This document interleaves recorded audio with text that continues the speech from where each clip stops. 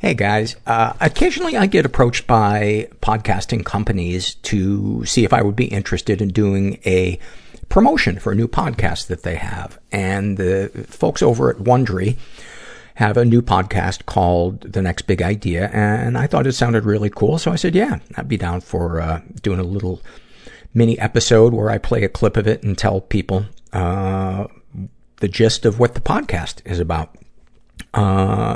The podcast is hosted by a guy named Rufus Grissom, or is it Griscom? I'm not sure.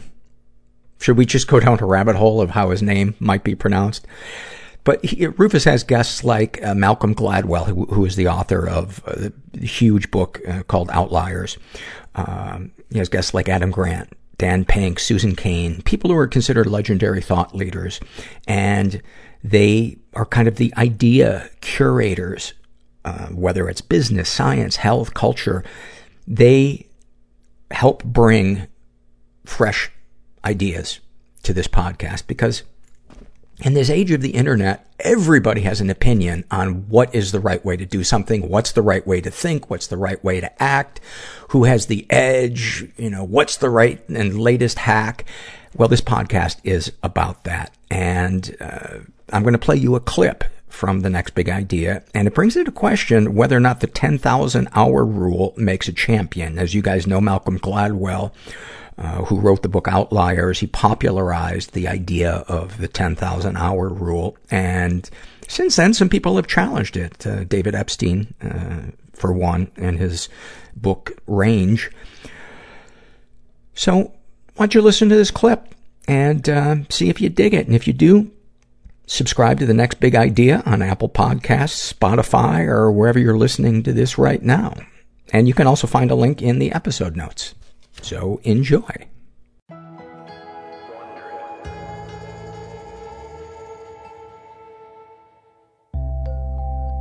A boy is born in a mid-sized town in Northern California.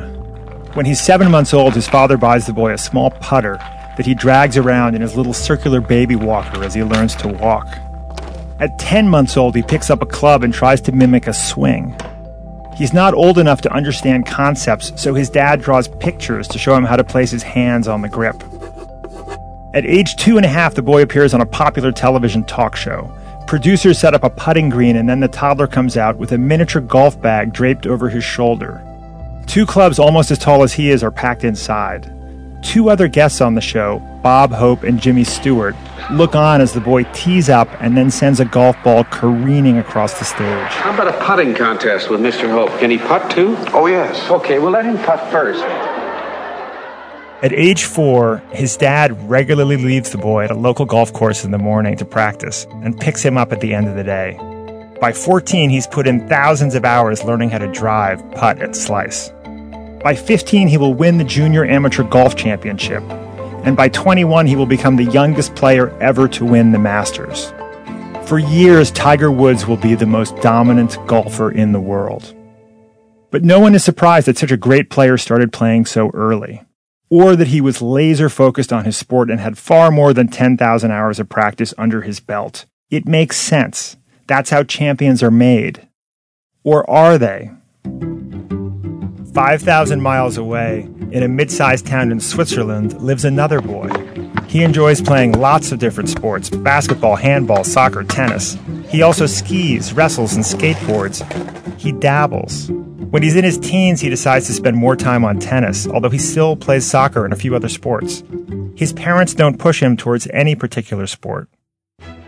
12 years later, at age 21, he wins his first Grand Slam tennis tournament, and then goes on to win 19 more. It's so nice, to share this moment. And thanks to everybody. It was great. Congratulations, Roger Federer. 2 of the best athletes of their generation, 2 very different paths to greatness. Tiger had an early start, tens of thousands of hours of practice, dedicated training, and singular focus. Everything a world-class athlete is supposed to have. But Roger had something that Tiger didn't. Something that our next big idea curator, Malcolm Gladwell, is going to speak about with David Epstein. Epstein has written a fascinating new book on exactly what makes Roger Federer's journey different from Tiger's. Roger had range.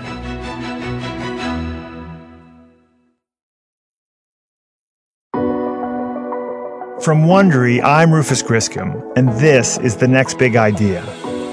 I founded The Next Big Idea Club, along with authors Malcolm Gladwell, Susan Cain, Daniel Pink, and Adam Grant, to connect people to some of the boldest new thinking, shaping our culture and our future. Each week on the podcast, we bring you one idea with the power to change the way you see the world.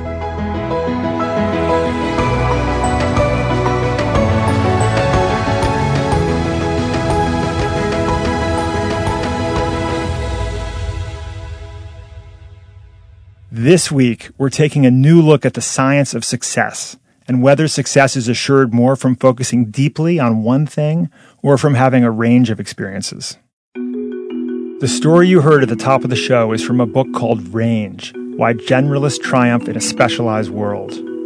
The author is David Epstein. He's a senior writer at Sports Illustrated, and his previous book, The Sports Gene, was a New York Times bestseller. Since it was published in May, Range has become a pop psychology phenomenon, the book every CEO is talking about. I can't stop talking about it, for two reasons. First, it says the future belongs to generalists, not specialists. If you didn't start swinging a golf club at 7 months, this is good news. It's a message of hope for those of us who are improvisers, samplers, dilettantes, hacks. Apparently, we've been onto something all along. And second, it almost completely rejects the premise of one of the most beloved pop psychology books of the last 2 decades, Malcolm Gladwell's Outliers. For those who haven't read it, Outliers was the book that famously spread the idea that you need to put in 10,000 hours of practice to become great at a specific discipline. The idea has become so widespread that Gladwell even gets name-checked in rap songs, like this one by Macklemore called 10,000 Hours. Also Malcolm Gladwell, David Bowie meets Kanye.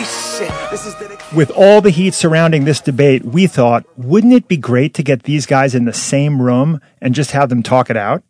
So here they are, live from the 92nd Street Y, David Epstein, the author of Range, and the author of Outliers and our own Next Big Idea curator, Malcolm Gladwell.